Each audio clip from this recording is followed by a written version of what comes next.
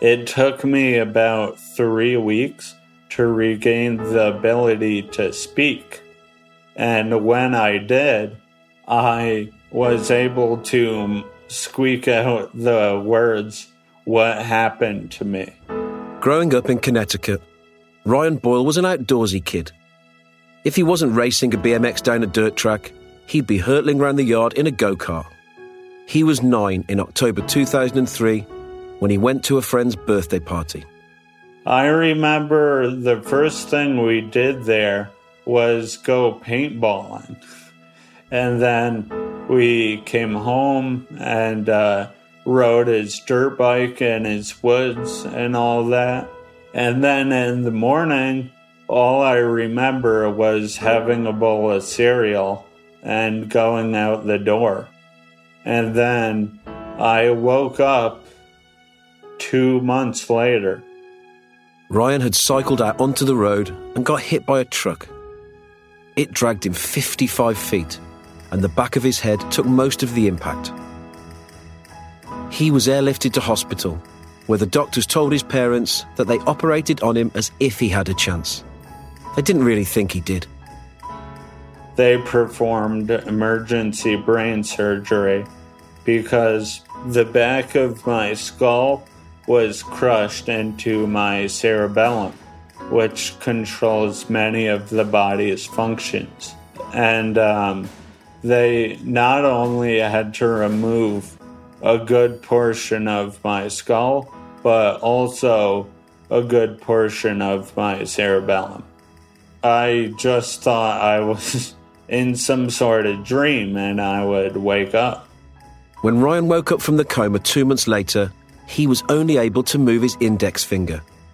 He had to reteach himself how to swallow, how to speak, how to move. And he did a lot more than that. He got back on the bike to become a Paralympian, a world champion, an inspiration. And now, an athlete at the top of his game targeting gold in Tokyo. I'm Owen Blackhurst, and for Eurosport, this is Raw. Stories of bravery, determination, and talent.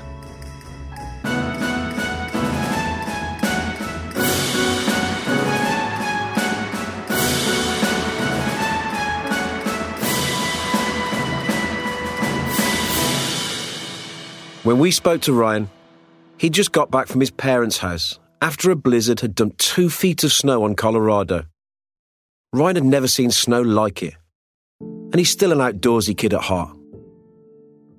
But back in 2003, when he woke up after 2 months in a coma, one neurologist told him that at some point, the best he could hope for was typing with his right hand. Ryan had other ideas.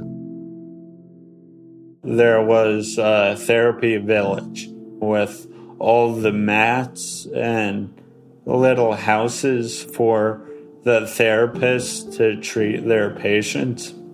My mom sat next to me by the window on one of the mats one night, and she said, "I'm gonna make you talk." She was adamant. So she wanted me to sound out words. So I sounded out the H sound, the B sound, and the D sound. She was ecstatic, and she immediately got my dad on the phone and said, "Someone wants to say something to you." And I said, "Hi, Dada, bye." The rehabilitation was grueling.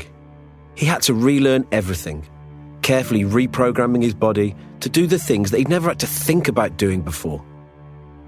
I said, my goal is to walk out these doors when I'm discharged. And I was in the hospital for 7 months. And I did walk out of there. But each of my parents supported each of my arms. So I was in really rough shape, but I walked out of there. I was just ecstatic. I was starting my life again, and I was finally free. Because, as you could assume, it's not much fun living in a hospital day in and day out. After months in hospital, Ryan was pumped to be going back to school. But some of his friends couldn't cope with his disability. A lot of my friends alienated me. They really didn't know how to act around me. I just think kids have a very hard time dealing with other kids who are disabled. And they knew Orion, who ran around at recess and swing on the swings and did all that stuff. And then I was in a wheelchair and a vastly different Ryan in their eyes. After moving to a private school, his confidence grew and his progress soared. He went from the wheelchair to walking with a cane and was ready to get back into sport. Within 2 years, Ryan was walking again unaided, something that was so far from what doctors had first expected. He was featured on CNN, but they had seen nothing yet. Ryan was soon introduced to his first adaptive bike. So, it was actually a hand cycle. They're a low-down 3-wheeled bike, mainly for quadriplegics, or those without the use of their legs. And since that's the only bike I knew about at the time, I was thrilled to be on it. And I would just ride around the neighborhood and, I felt free, the breeze whipping through my hair, my golden locks. Hearing him say this, you can't help but get goosebumps. And after time in his company, it comes as no surprise that he didn't ease himself back in gently. Before carrying on with the story, Ryan leans into the camera.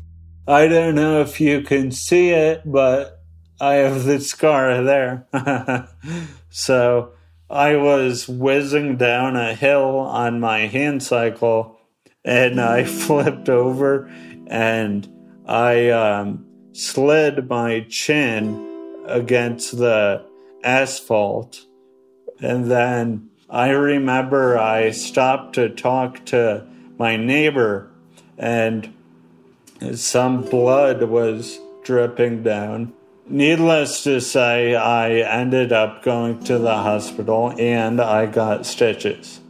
But it was nice to actually be a wild man again and be able to get injured on the bike and, feel like a rebel. Simply tearing around the neighbourhood was never going to be enough for Ryan. A couple of months later, he entered a local race. And that he came last didn't matter, because afterwards he met a paracycling coach who told him he needed to ditch the hand cycle. Later that night, he sent me an email with a picture of the trike, which I now ride, which is basically like a standard 2-wheeled bike, but it has an axle on the back to give it 2 rear wheels instead of 1. And that aids with my balance. Once I found out about that, I'm like, well, I need to be a world champion. We've all dreamed about being a world champion. But that's all it is. A dream. Ryan had already proved he could make the miraculous look mundane. And with this goal driving him on, he threw himself into training at college. And I remember I would wake up at 4:30 every morning to get my bike workout in before classes. I didn't have much of a social life or anything, but I really enjoyed it. I liked pushing myself to the limits and all that, and I liked those early mornings when the whole campus was sleeping. On his bike, At the gym and in the swimming pool, Ryan continued to graft. And the commitment to defying the odds was again paying off. In 2014, he was invited to a racing camp at the Olympic Training Center in Colorado. In terms of his progression, this was transformative. I saw how great paracyclists are. I made a lot of great friends. And then I saw that there were residents at their training center, like people that lived there. I couldn't believe it. So I wanted to be one of those people. So that's really what ignited the fire in my soul. You can get so caught up in the phenomenal nature of Ryan's physical recovery that it can be easy to forget the mental trauma. He went from being a daredevil 9-year-old to someone who lost the ability to move. He'd lost his identity and struggled with not being able to do the things he once could. As a 13-year-old, with the anniversary of his accident approaching, Ryan became suicidal. You know, I just didn't feel like I belonged anywhere. So I was getting really down on myself, and I didn't have any friends really, and I wasn't an athlete like I used to be, so I didn't know what to do. So I planned on committing suicide. It was a very interesting turn of events because my brother invited me to go camping in our backyard that night, and that never happened before. And while we were out there, I told him what my intentions were and how I couldn't do it. And it scared the living bejesus out of him. And that's when he told me something that still sticks in my mind. It's that suicide is a permanent solution to a temporary problem. And once he told me that, I'm like, yeah, because life is like a game, and if you commit suicide, you lose automatically. So I couldn't go through with it. And then it dawned on me that I believe my purpose is to inspire others, because I have this story that so few people have. And I just want to do my part to make the world a little better every day. And once I came to that realization, I've really never had a bad day since. If you've been affected by this part of Ryan's story, there'll be some contact details at the end of the episode. Ryan's paracycling classification is T2. The T stands for trike, and is for athletes with cerebral palsy or neurological conditions. After being invited to the US national team in January 2014, Ryan's ascent to the top was rapid. At age 22, he was selected for the Team USA squad for the Rio Paralympics. He was the youngest member of the paracycling squad. September the 14th, 2016, Rio de Janeiro. It's race day. In a time trial, the cyclists set off at minute intervals. It's not just a race against each other, but against the ticking of the clock and the ticking of your own mind. The continuous crunch of rubber on asphalt. The same asphalt Ryan had been dragged along. The same asphalt he smashed his chin on when he first got back on the bike. After slowly making his way up the ramp to the start line, he was ready to rock. You just have tunnel vision. You're only thinking of the right thing to do. I would grit my teeth my veins would be popping out of my arms because I'd be gripping my handlebars so tight. Really, what goes through my head once I get in the zone and all, I just repeat pedal, pedal, pedal, push, push, push, pedal, pedal, pedal. In the searing heat of Rio de Janeiro, Ryan was pushing his bike, body and mind to the limit. Brain whirring, legs pumping, eyes fixed. And then once the finish is approaching, you just get so many butterflies in your stomach. And then once I came around the last few turns, I just pedaled like my life depended on it. And then once you cross that line and raise your fist in the air, you have the biggest smile on your face. And I knew that I passed like 2 or 3 people, so I had an inkling that I did pretty well. I was just focused on breathing and not going into cardiac arrest.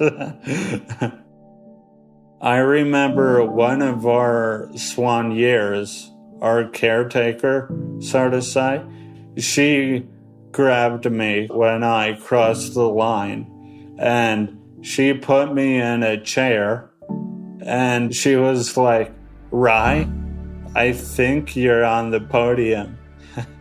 Ryan had crossed the line 20 seconds ahead of David Stone, a British 3-time gold medalist with 16 years of Paralympic experience. And I just busted into tears. I was ecstatic. And she was just like, "Uh-oh, don't get too excited yet. I don't have confirmation." So then she was screaming, "Can we get confirmation?" And it was my brother, who was still in Connecticut, who found out that I got the silver through an app. It was really special. And then, once I got confirmation, I could let all my emotion come out. It was like that one moment represents all the hard work I've done and all the rehab I went through, relearning everything, all the pain and frustration, all the people that came together to help me and my family in our time of need. And, my family's support. My parents were there to witness this, which made it all the more amazing. And it was just a moment that I'll relish forever.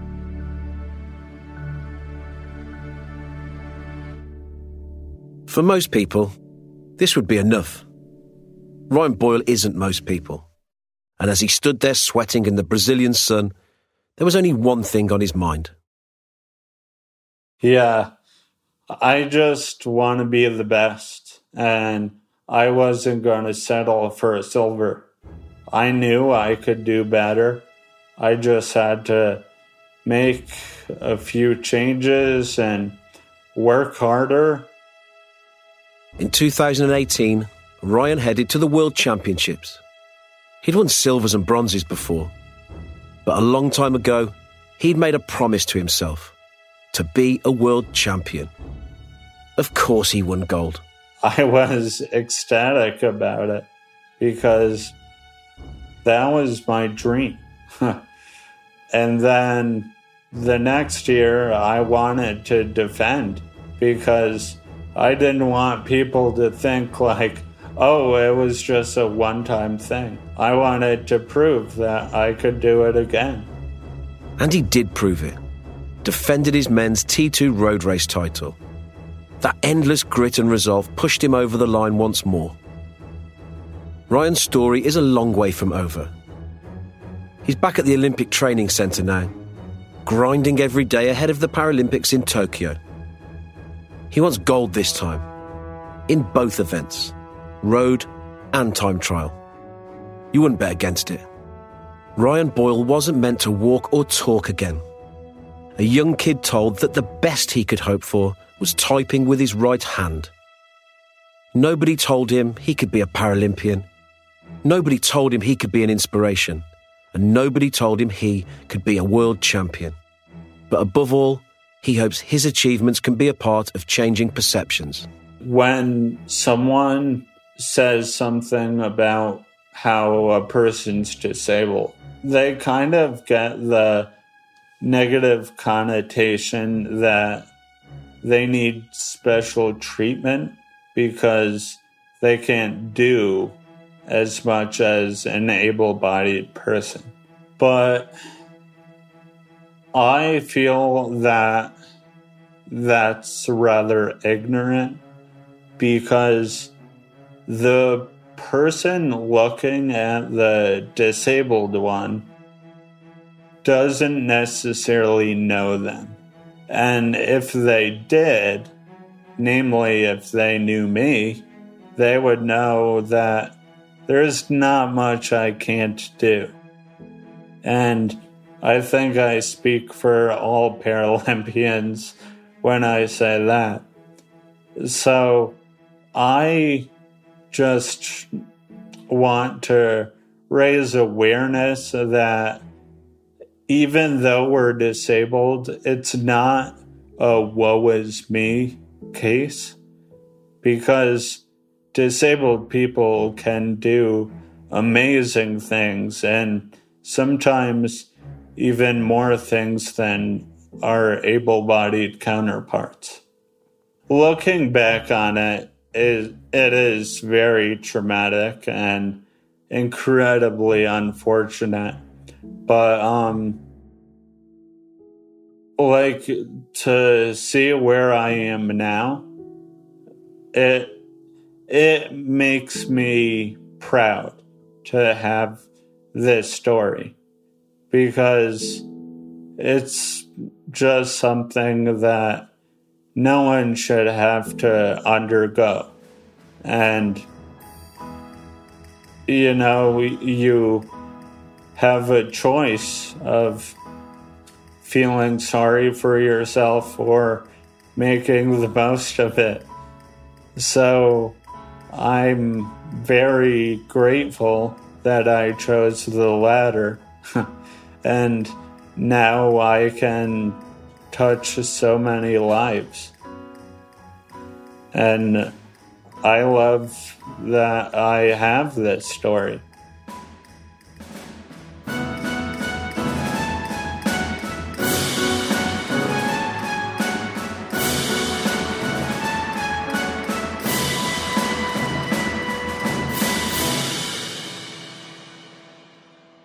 If you need to talk about how you're feeling, please call Samaritans on 116 123 from any UK or Republic of Ireland phone. Or you can email Joe, that's J-O, at samaritans.org. If you're listening from outside of the UK, www.befrienders.org lists similar organisations worldwide. Raw. Stories of bravery, determination and talent is an original Eurosport series produced by Mondial Studio. The narrator and story editor is me, Owen Blackhurst. The writer and producer is James Bird. And the executive producers are Taya Papula and Seb White. The assistant producer is Chris Byfield. For Eurosport, the commissioning editor is Mark Aishen. And the executive producer is Ian Brackley. Original music composed by Harry Harris.